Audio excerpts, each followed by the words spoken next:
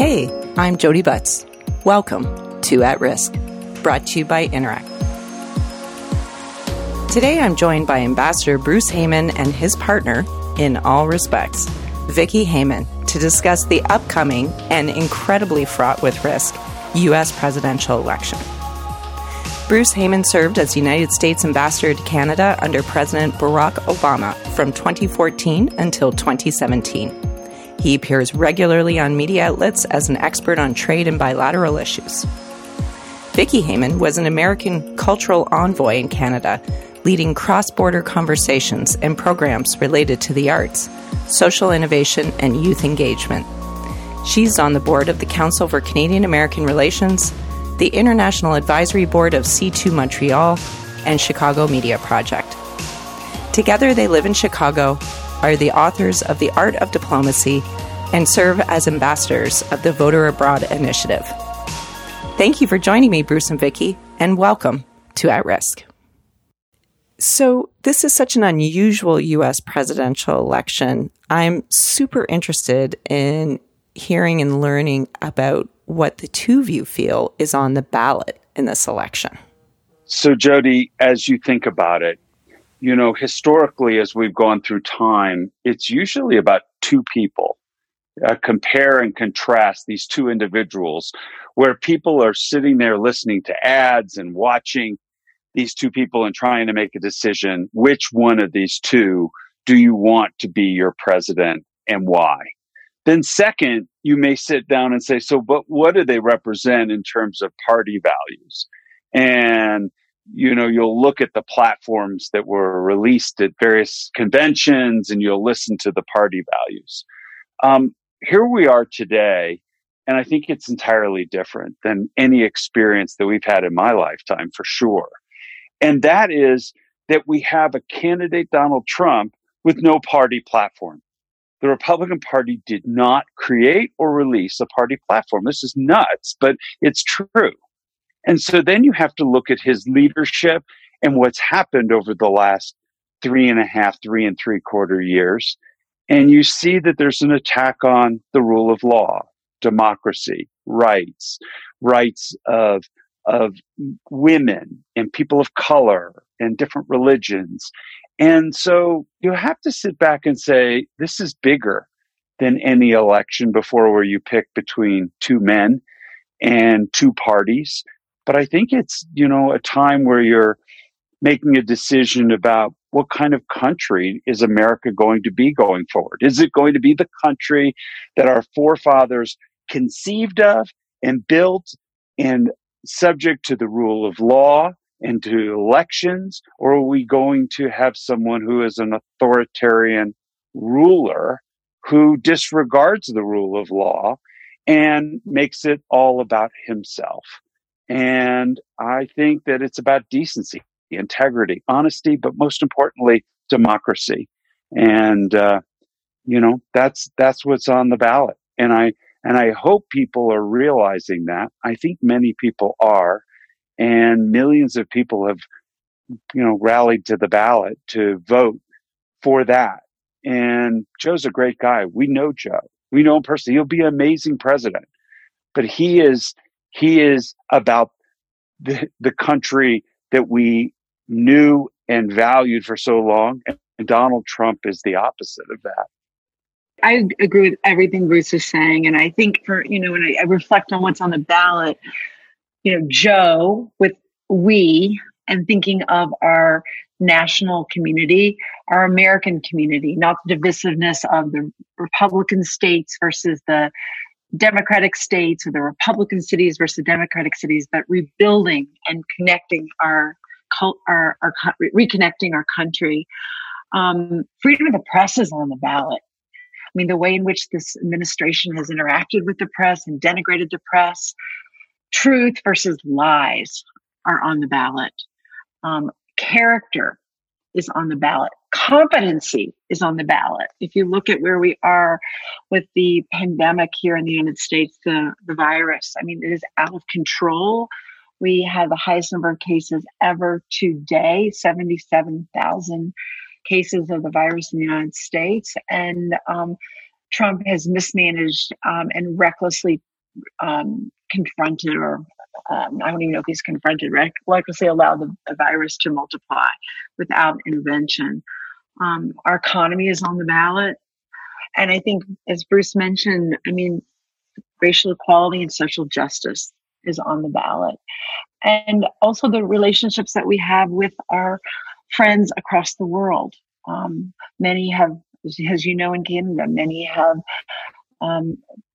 faltered and been damaged in this presidency. And a united global connection is on the ballot, along with a very important thing being climate and the air and the water that we share across the globe. So there's many, many things on the ballot. And I think that is why, we've been working so essentially hard every day to try to restore the sanity that we feel we've lost in leadership in the White House. That list is so rich and so fundamental. Do you think we'll see higher voter turnout this time around, despite the pandemic? Well, we'll see what I do. I'll see what November 3rd holds. I would say every indication is the answer is yes. But what we don't know, so we have tens of millions of people who are early voting. But we have 50 million as of today have already cast their ballots, which is an extraordinary number. Isn't that about a third of the typical number of voters in the past? Yeah, early voting looks really, really strong, which is great. And we still have another, 10 days to go. So here's the issue, though. What we don't know, and we won't know till November 3rd, did we just take the votes that were going to happen normally on November 3rd and just get people all energized and excited to vote early? Or are we expanding the base? Are we expanding the total number? And then, so you'll know November 3rd whether that total number now is larger. Every indication is that we have expanded the base, and for Joe Biden, expanded the map. But I don't know what the world's going to look like on November 3rd, what the pandemic's going to look like, what the weather is going to look like for people standing out in inclement weather. You just don't know. But every indication is that we should have turnout around 150 to 160 million, which would be a record in terms of the number of people voting, and at least a record in terms of percentage of people voting in the last 100 years. But I guess we'll see on November 3rd. Yes, we won't know until we know. And if there's any one lesson to be learned from 2020, it's that it's difficult to predict tomorrow. So I want to ask you both again, and Vicki, I'm going to ask you to go first this time. What happens if Trump wins? Like, is he more emboldened? Is it even worse than expecting more of the same? Jody, I think about that every day. I mean, in my gut, we know who we're dealing with. I mean, Trump has shown us who he is. And I can't imagine any other answer to say that, yes, if he wins, he will be more emboldened. I mean, we have the Supreme Court nominee that's going to be voted on in very short order. The courts look more conservative. He continues to use his cabinet as personal attorneys, lawyers, protectors, and interveners. He really doesn't listen to science or to scientists. He makes his own abrupt decisions. And I can't imagine if he wins, he wouldn't double down on that. And that, to me, is one of the most disturbing and frightening things I have in my head right now. Bruce, I don't know if you agree or disagree, but I really feel that it's a frightening prospect to think about Trump winning this election, and not only from what he is going to, how he's going to govern and how he's going to double down on, I think, the terror he's inflicted on our country, but it's also such a disheartening and disappointing thought for me that the majority of Americans could actually, vote to reelect this man. So then you kind of look around and you're like, wow, maybe I'm not living in the country that I thought I was living in, surrounded with the people that I thought I shared values with. So it's a very, very serious, pivotal time for our country. And I would say, I'm speaking for myself personally, very, very frightening thought, and a thought that keeps me awake at night. So Vicki and I virtually agree on this one. I would say, look at the language that President Trump is using. And even more recently, he talks about the parts of the US government as his, my Justice Department, my FBI, my intelligence agency, my, in terms of like ownership. And this whole concept of public service versus personal services has, it has been missed. I think he missed the concept of you are a public servant. You are not, this is not, all about the Trump empire. But I think he's lived his whole life, putting his name on things, promoting himself. He is a master self-promoter. And so, but here's what concerns me most about a second term. When we started in this administration, and look, I had a conversation with John McCain, actually in Halifax at the Halifax Security Forum, and a private conversation, the two of us. And we were talking, it was just after the election, but before, the inauguration, before my departure as ambassador. And he said he was very worried about Donald Trump, but he was less concerned because some of the high quality people that he felt were coming in he was going to surround himself with that would protect the realm.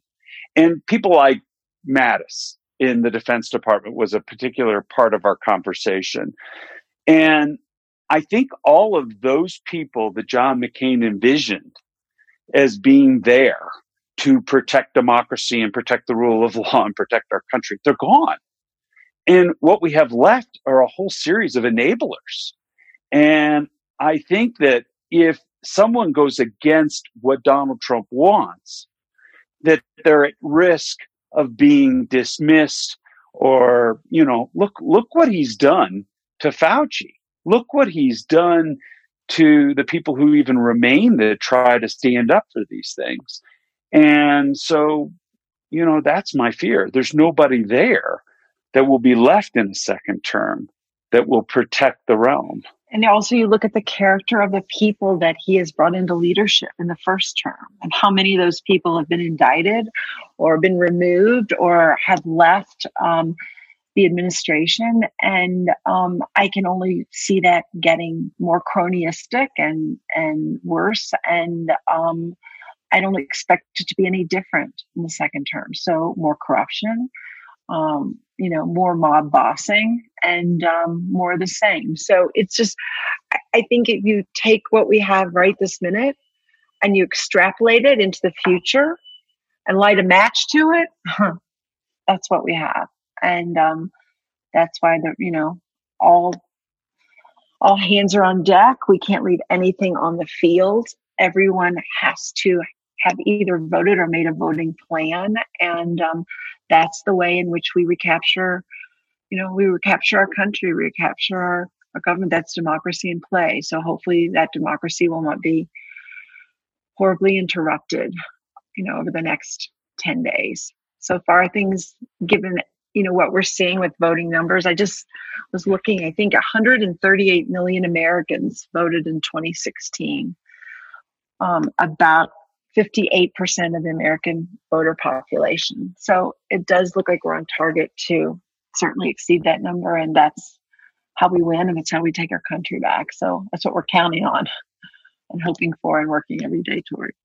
Yes, and the two of you are working together on Joe Biden's American Voter Abroad initiative. Can you tell us about that initiative, how it's going? So I'll dive in, and then we can go back and forth a bit. But Jody, it was our experience in Ottawa and standing there on election night and then seeing how that changed. We were at the Chateau Laurier, and we were there with, members of the Canadian government and ministers and families and people from the embassy. 500 happy people. 500 happy people. It started out beautifully. Until they weren't happy anymore. Banks of cameras. And then obviously we all know what happened and how difficult that night was for a lot of people. But then when we left Ottawa, we read this report by the U.S. government that said there were more than 3 million Americans eligible to vote. The country with the largest number of Americans abroad was Canada, eligible to vote. And the voter turnout in Canada was 5% in 16. And so we're like, what? And then, of course, looking at Michigan, which was lost by less than 11,000 votes and less than like 80,000, 77,000 votes, I think, in 3 states, moved this whole election. And there are more than that in Ontario, probably, of Americans that could have just changed the outcome of the election. So Vicki and I took this on in 2018 in the midterms throughout Canada, did television, radio, et cetera, but still in a nonpartisan way, just rah, get out the vote and do our thing. But exercise your right to vote. Exercise your right to vote. And yet again, this is still like in our craw that there's something here. And so early this year, Vicki and I got on the phone and we started calling, the Federal Voter Assistance Program, Overseas Vote, Democrats Abroad, calling former ambassadors. And what we realized was that number was probably low. It looks like it may have been closer to 6.5 million Americans eligible to vote, that about 7.8% globally actually had votes counted. And then when you peel it back a little more, half the votes that were counted, about 510,000 or so, were swing state votes. And the number one state was Florida, which was 15% of the total. And so we said, oh my gosh, this is a real thing. It's a swing state strategy. It's a Florida strategy. And we made a presentation, Vicki and I, to the Biden campaign and said, this has never been done before. Nobody has ever really gone after the American voter abroad. But we think that there is something here. And we would like, if you're so willing, to lead the effort within the campaign in collaboration with the ambassadors for Biden, the Democrats Abroad organization, influencers, and what ended up coming on as well as voter protection issues or suppression issues that came on. And so this was a fast-moving, multi-factored campaign that was put together really over the last 6 months. And the good news is the numbers are good. It's been a really, really amazing coalition of folks. And the Ambassadors for Biden group is a coalition of 200 former ambassadors and partners that are Democratic, some Republicans, from the Obama, Clinton, and Bush administration. And all those individuals have networks of media as well as networks of influential leaders and American leadership in their host countries. And they've activated with their own social media and their own set of influencers and press contacts to talk about the importance of voting and registering to vote and making a voting plan. Our strong, extraordinary, amazing, strong partner in Democrats Abroad globally.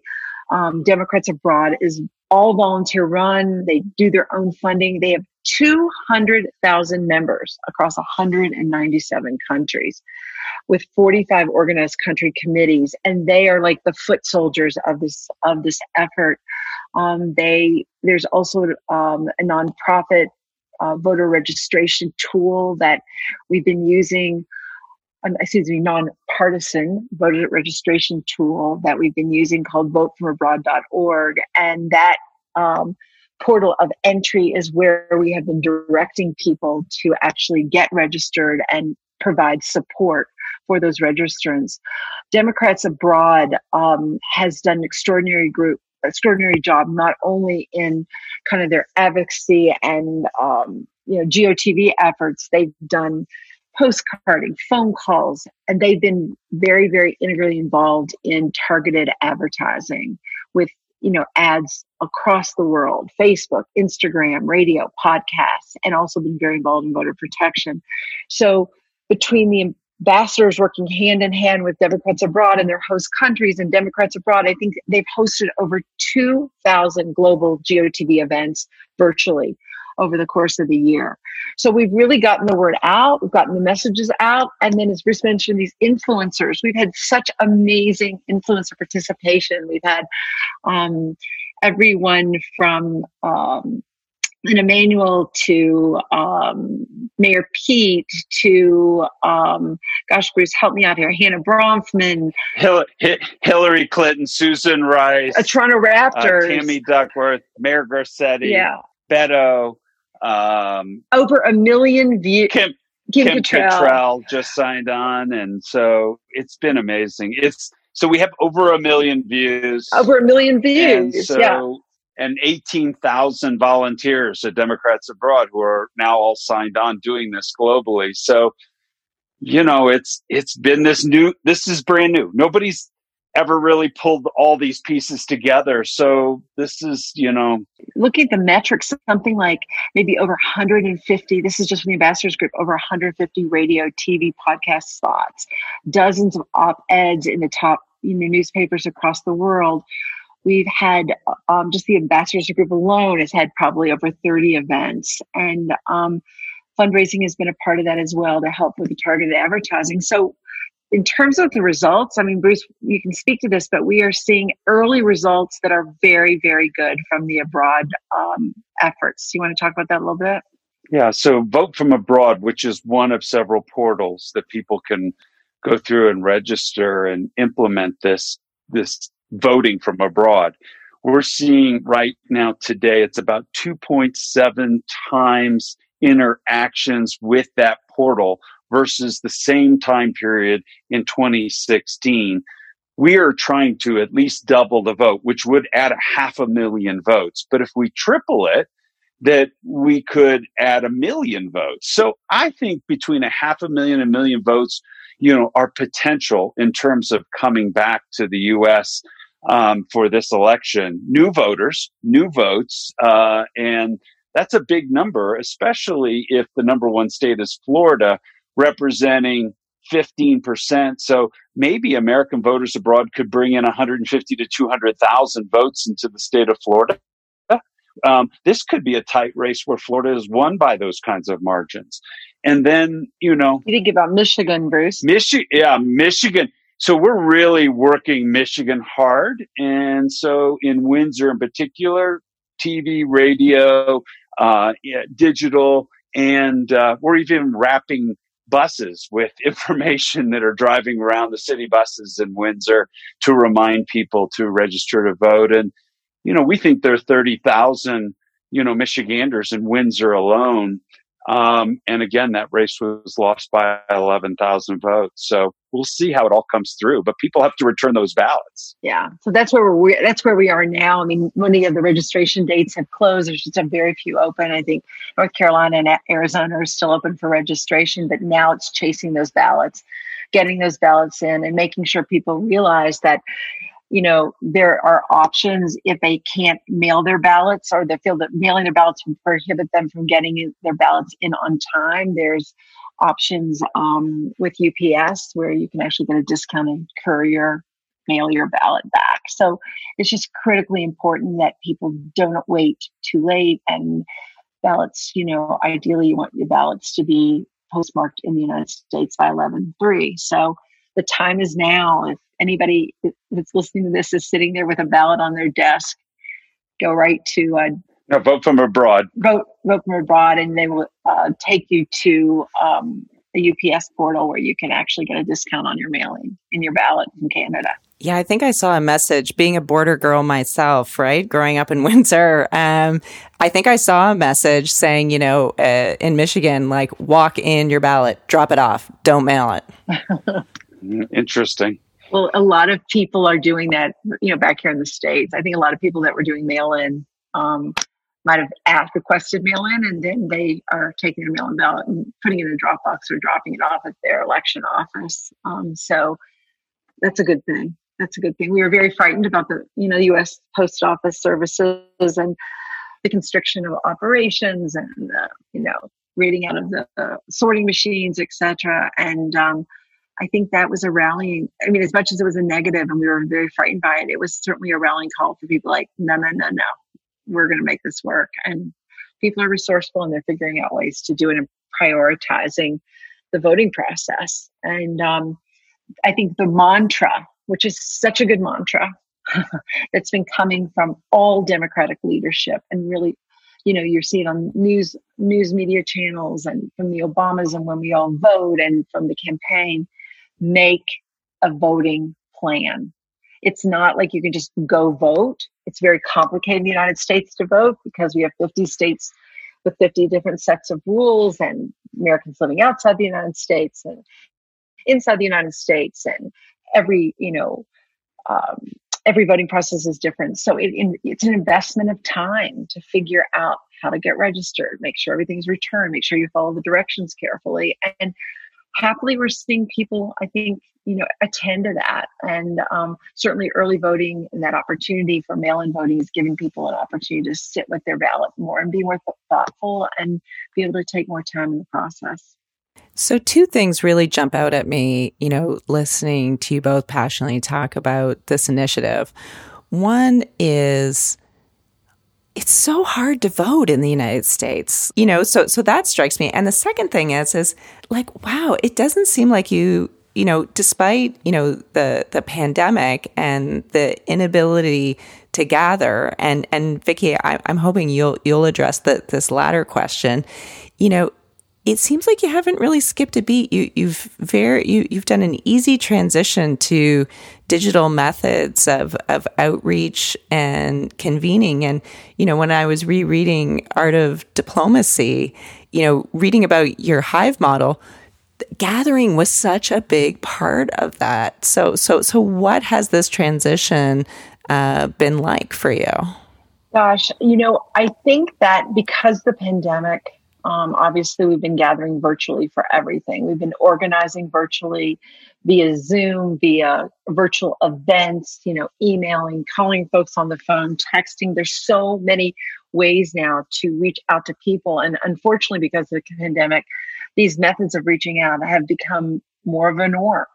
So I think what we've done, what I've done personally and what the campaign has done, and is really just take that Hive model and take those personal gatherings and recreated them in a virtual space. I mean, as you can see from the numbers of the campaign has outraised, probably at the end will have outraised any campaign in history. And they've done it basically through virtual events and distributed organizing, and those individuals like ourselves have been organizing in these virtual ways. So I think I'll give you myself an example. Yesterday, it's everything from aligning myself with different types of groups and different networks in order to get the message out. So my own personal network, yesterday I sent, my kind of closing, I don't want to call it closing, but next to closing email to a group of about 500 close friends about what they can do in the next 12 days, whether make sure they voted themselves, help their family and friends with the voting plan, how they can phone bank or they can text to help, how they might even be able to virtually help in a battleground state. The other thing that I've been doing is organizing through the arts and Arts for Biden. And that's a whole different constituency. Involved here in Colorado, where we're living right now, with an Arts for Biden group in Colorado. We have gathered artists and creatives in the state of Colorado to use their messaging and their abilities to get out the word about voting. We have the American Voter Abroad effort, which is another demographic of folks in which we are kind of getting the word out. So the whole idea of the Hive model is really just finding various different constituencies where you can intersect and have those individuals in those constituencies really be kind of the tentacles that reach out to help the multiplier effect of the message getting out. And, so it's been a very similar process, but unfortunately been, really in the virtual space. And I think happily, because this is all we have, it hasn't really hurt us. We still see great numbers coming in. We talked about with the voter abroad effort. We're talking about, the numbers for fundraising, and I think actually voter participation will ultimately be out, which is a really good thing. So you talked about how hard it is to vote, and you just have to think about it this way. We have a two-party system. The Republican Party is representing a narrower and narrower set of our population. That population tends to be older and white. And so as our country has become more and more multicultural, that this balance between those who support Democrats and those who support Republicans continue to tilt against the Republican Party. And they've seen this for a long time. And so what do? So one, they have deep loyalty in terms of their group getting out to vote. But what they do next is try to stop the other team from voting, the Democrats. And so they make it hard. They purposely put rules in that make this hard. It's not by accident that these challenges happen. It's not by accident that they kick people off the registration rolls. It's not by accident that they have one polling place for tens of thousands of people in black areas of our country, in Louisville that we saw in the primaries, or in Atlanta. It's not by accident that they put one drop-off box for ballots in Texas per county, even though one county has millions of people in Houston that, versus another county has a couple hundred people, one ballot box. Why? Because the city of Houston is very Democratic. And so this is what's going on. The gerrymandering, the voter suppression. Why are they playing games with the census? Well, the census will determine then, how many Congress people are allocated to these various states. And they want to make sure that, and then what are they fighting? They're fighting to take off, illegal immigrants off the census, which was, never the case before, but now that's going to the Supreme Court. And so we've got this battle. And I think that the only way to overcome this battle is what the Democrats are doing. We have to just get out all the numbers, all the people we possibly can to vote. And then we have to go in and do election reform. But we won't be able to do it unless we have control of the House, the Senate, the presidency, and many of the state houses. That's why really this is so important. We're talking a lot about the presidential election, but voting down the ballot. I mean, the state legislatures and the Secretary of State, whether it be Democrat or Republican, control the voting process at the state level. So in order to get the voting reform that we need much more of a sweeping government with this election.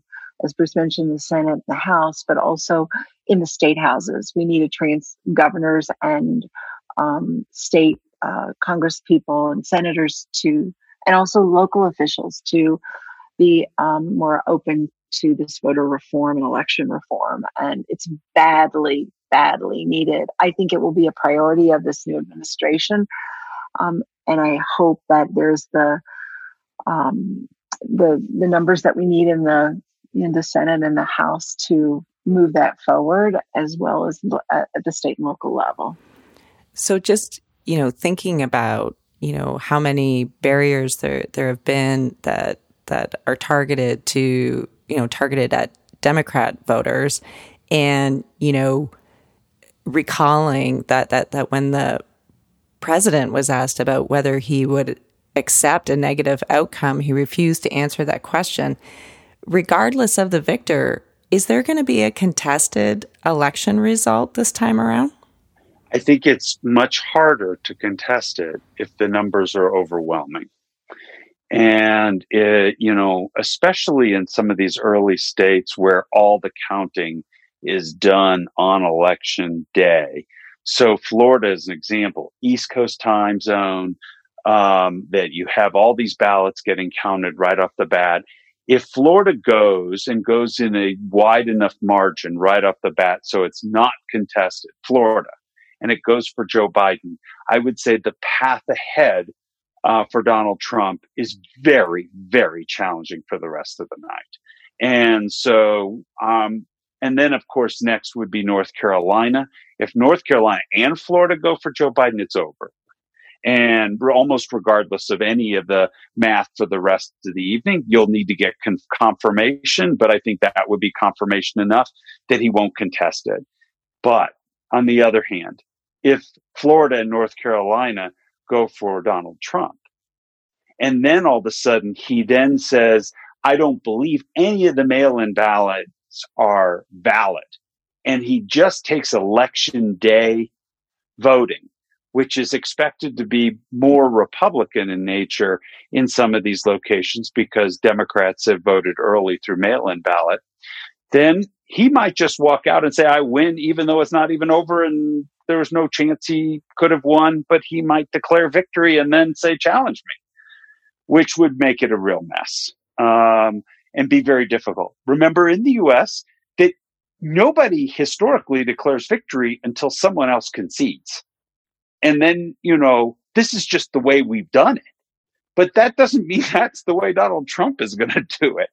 And so I think we need to just get as many people out and make sure they vote. And I really want them, hello, Floridians and North Carolinians, and we need your votes, especially, to come out for Joe Biden. And so let's see how it goes. But look, I don't assume anything with Donald Trump. The only thing I could assume with him is, the unthinkable, and the unthinkable becomes possible with him. And preparing for the unthinkable is a challenge, but we know that, there are great lawyers in place. I mean, the campaign obviously we're not speaking for the campaign, but I'm sure that they have, a plan and a very good plan. And, our plan is to win and to do everything we can to win and to have a conclusive blue tsunami of a win, as Bruce mentioned.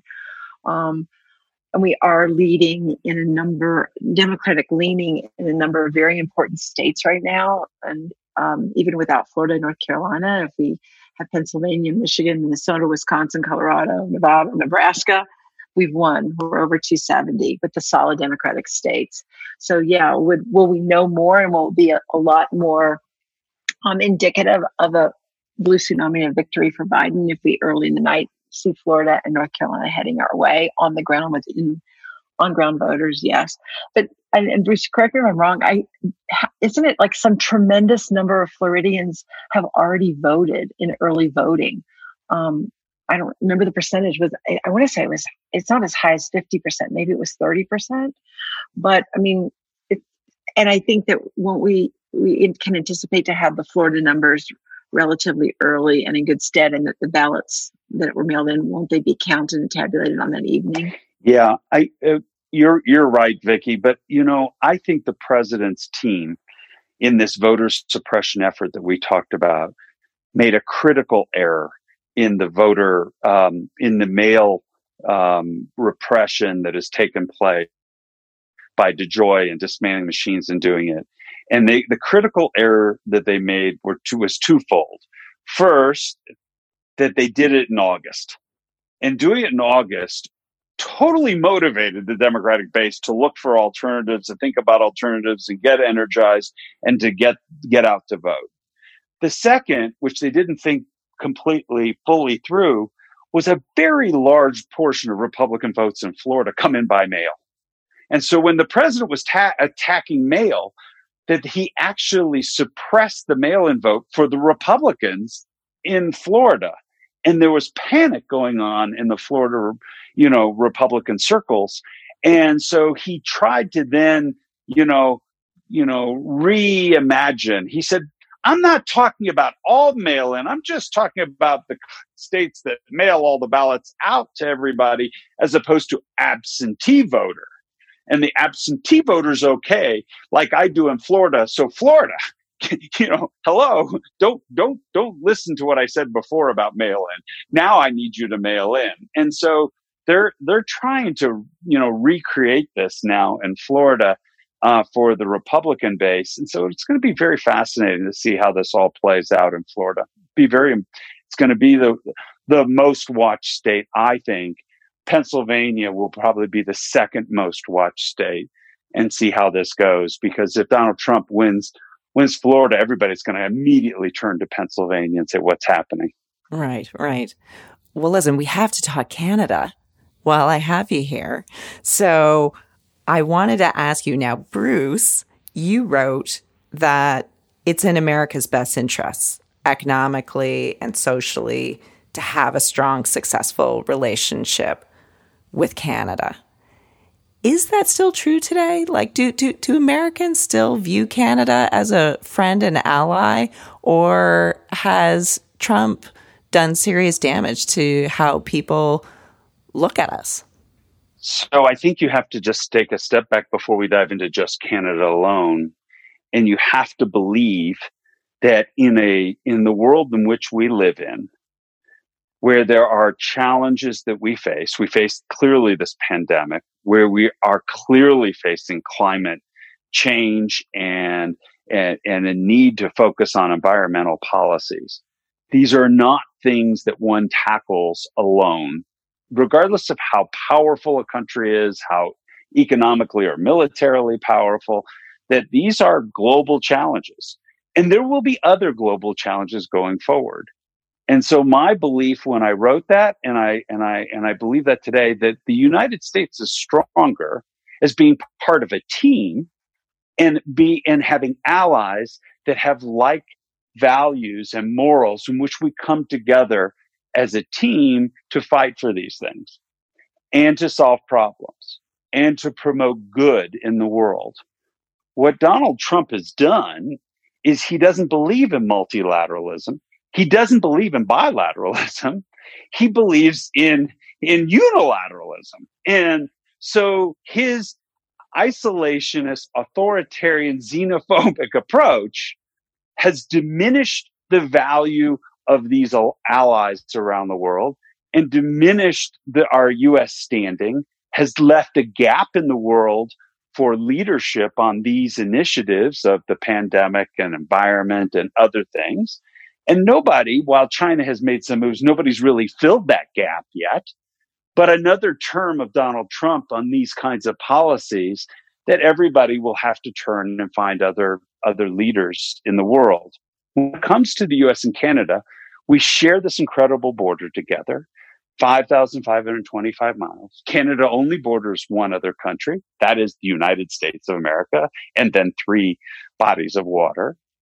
That you live, most of your population lives within 150 kilometers of the U.S. border. Most of your trade, you're a great supplier of energy to the United States, largest supplier outside of what we produce ourselves. And we do things together around the world, and having Canada as our partner on the world stage is an important thing for us. And yet, again, we're family too. We share all these interpersonal relations. We're family here. And so I think this relationship with Canada is the most important relationship we have in the world today. And because you can take it down to the 40 million people that get their drinking water out of the Great Lakes, including, my children and grandchildren. And so we share that. We share so much, and we're stronger. This is 1 + 1 is 3. This is so important. Now, I think at the governmental level, it has impacted it. At some level of his followers, they somehow are following the language coming out of the White House that they think somehow Canada has become more adversarial in the U.S. relationship. I think we can fix that and repair that again.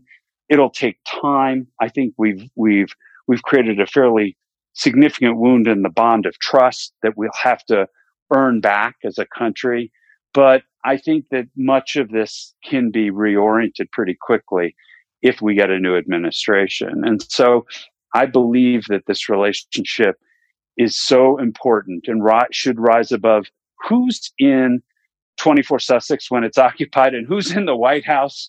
It should never matter. And I believe that when we left Ottawa, I never imagined we would be facing what we face with Donald Trump in the White House. Vicki, do you think it's as simple as a new administration? In terms of the relationship progressing, I mean, I do have confidence that a new administration will have eyes on the U.S.-Canada relationship, have a greater sense of value, a greater sense of urgency to be in the relationship. There will be a priority to repair that relationship. I think there is going to be repair work to be done. And I think, it'll have to be done within the diplomatic ranks. It will have to be as it relates to the State Department and the ambassadorial work. But I think it will also have to be done citizen to citizen, and it'll have to be done through the business community, and people will need to find new places to come together. And that trust, that element of trust is so critical to the future. So even with the new administration, there's going to be a time of rebuilding and recapturing trust. I mean, if I stepped across the border and I put myself in that space as a Canadian, I would ask myself, if this happened once to our friend and partner in the United States, could it happen again? And, what is the long-term prospect of stabilization of the relationship look like? I was burned once. Could we be burned again? So there's that element of kind of protecting yourself. I know the comment have been, hope for the best, but prepare for the worst. I think that is kind of the operation that, that's kind of the space that Canada's been in. They've been disappointed so much in this administration. They'd hope for the best and just saw the worst. I think that in the next administration, they will give it some time and hope for the best. But I think there'll be some tentative aspects to re-engaging in the relationship. And I can understand that. And I'm just hopeful that this time is an aberrative time. I mean, let's hope and pray that this is an aberration, and that this, pendulum swing, and that the dark side of, our population, the dark side of this political environment that we're in, can dissipate. I'm hopeful for that. But I think, stories being written, and we have to see really how the next few months unfold. I mean, Joe Biden, if he is elected, will not assume the presidency until January. We have a lame duck session. We have a lot of high level of anxiety in our communities, not only around the election, but around the virus, racial tensions. There's a lot of strings being pulled. And, there are a lot of potential hidden things that can pop up and take us down a rabbit hole that we aren't even thinking about right now. So, I think it's just kind of, unfortunately right now, as I look at it, it's like with the virus,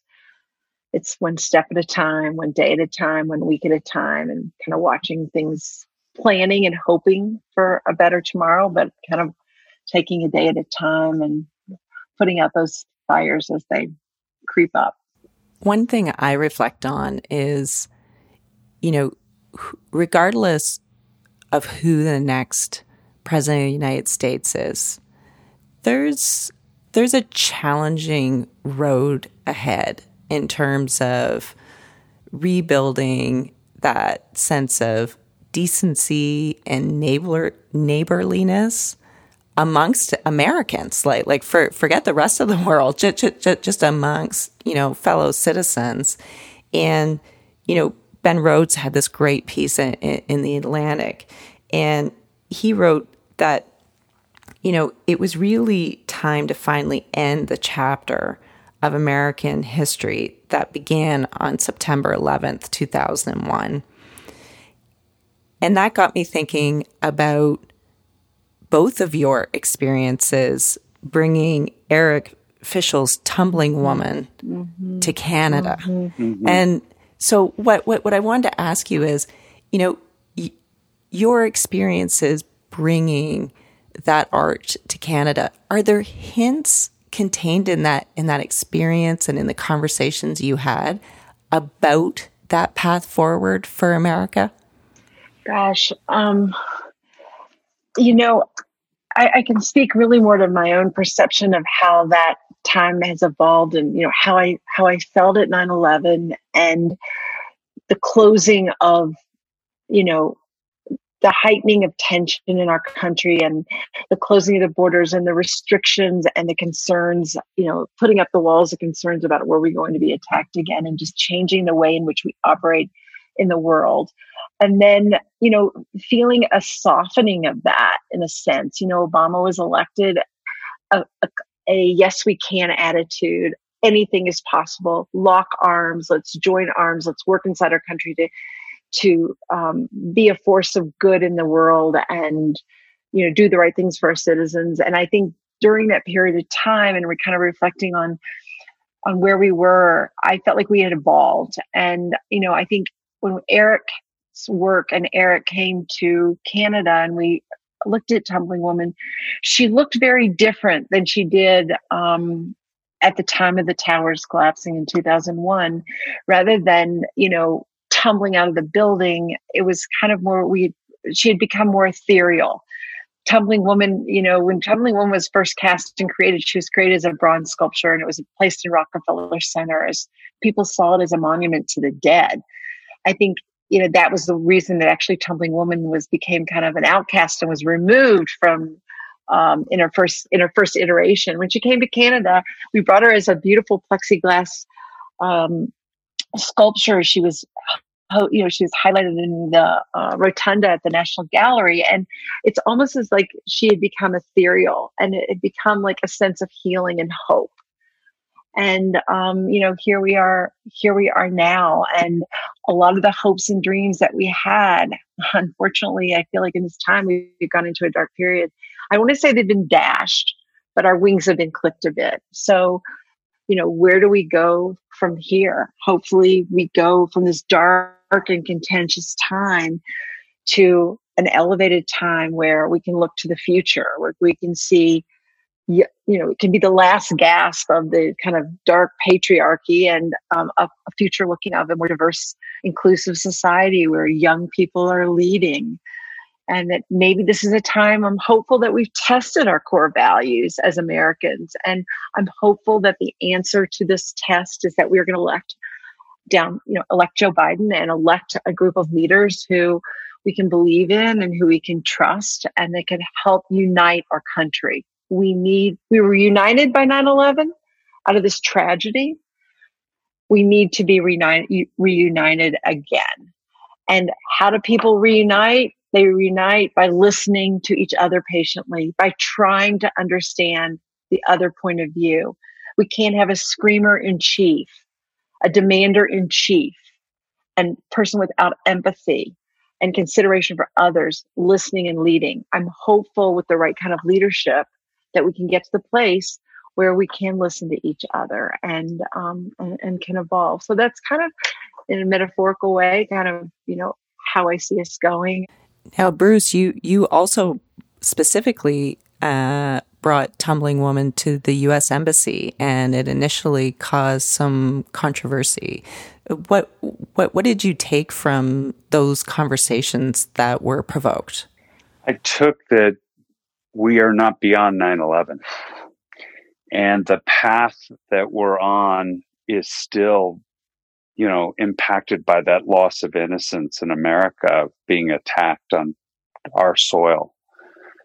I also think, just to take it a step further, I think that while we are not over this 9/11 experience in terms of how we feel and what we do and react, and we may not even mentally take it back to 9/11, but we project it forward. I really began reflecting while I was in Ottawa, and even since then, of the trajectory of what has happened to our shared border during that time period, and how the border operated prior to 9/11, and how our border has evolved as a result of what would be natural fear of protecting the homeland for the United States, but doing that universally at all of our airports and all of our borders and everywhere.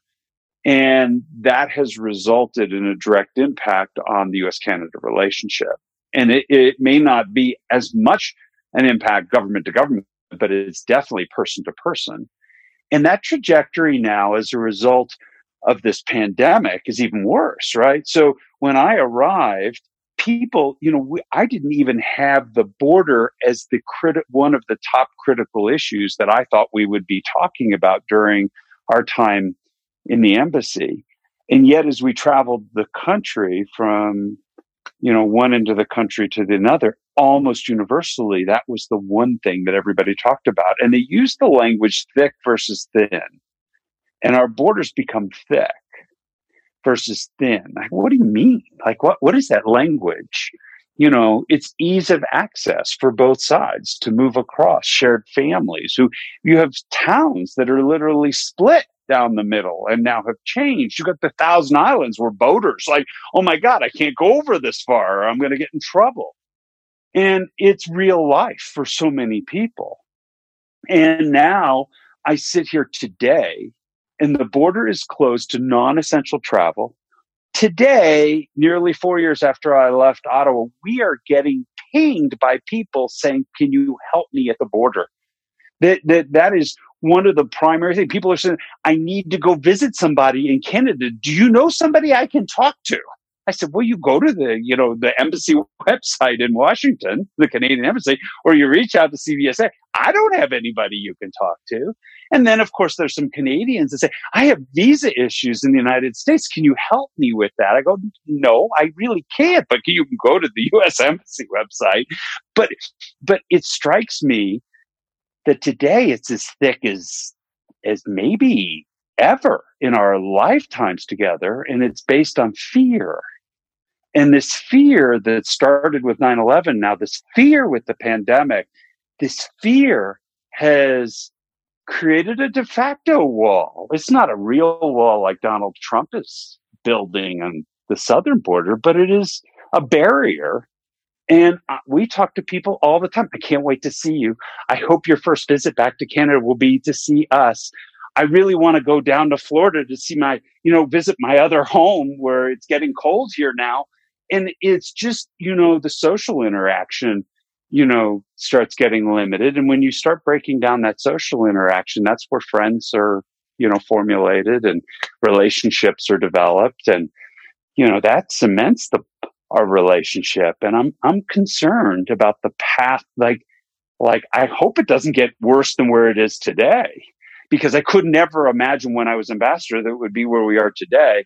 And as I approach people, they couldn't imagine it would be like it was when I was ambassador prior to 9/11. And so then you brought up Tumbling Woman, and I think it just solidified for me how dramatic it impacted things that we may not think about every day, like our border. I will say one other thing about Tumbling Woman. I was thinking as Juice was talking. Tumbling Woman was designed by Eric not to be an image of a figure that was falling from a building, but an image of a person with an outstretched arm who was tumbling like tumbling weed, through an open field, and just with an outstretched arm looking for stasis, someone to grab a hold of that arm and reach out with empathy and kindness and stabilize that individual. That is precisely the vision of what we need. There's so many people in this country, in our country, that are hurting, that are displaced, that are out of work, that have no health care, that, are fractured from family. They have mental health issues. They have, security concerns. They have, you name it. And they're looking with an outstretched arm just for someone to grab on. What is that someone? That someone is our president. That someone is our Congress. We're still waiting on, relief for the second round of COVID relief. We are, looking for help on the mental health with as it relates to mental health and our economy and all of the other things that deal with violence and brutality and racial equity. We need each other to reach out and grab hands collectively as a society, and we needed leadership from the top to demonstrate what that looks like and to help implement it. And the thing that I feel, hopeful about a Biden administration is Joe is a good, honest man who listens, who's extraordinary integrity, who's been at this for a long time. He knows the people to tap on the shoulder. He has the team ready to go. He has the great experience. He's a great listener and he's a great delegator. And he will put in place a strong, effective leadership team that from the top down will demonstrate this kind of compassion, understanding, and healing. And, he's run this campaign on this motto, I'm here to help heal the soul of a nation. It sounds like, I guess you could say, yes, it sounds cliche, but it's not cliche. That's where we are. And I think you're taking it back to Tumbling Woman. She needed help. She needed healing. And that is how I kind of see our country right now. And I guess when you look for help, you got to find it. You got to find it within, and you got to lean on the people that you love, and maybe lean on the people you don't even know. And that's the kind of society that we're going to need, and that's the kind of leadership we're going to need to unlock that key. Because there's people that will resist that will stand firm, with Trump, his loyal followers, and let's just see how that goes. How do we not dismiss those people, but reach out to them and help to bring all of society forward, not just certain elements of groups of people. Well, thank you so much. You can count on Canada being here, always. And, thank you for being such engaged and invested American citizens. Thank you for being champions of the Canada-U.S. relationship. And thank you for being builders of such beautiful bridges and for your time today. Thank you. It's very kind. Thank you.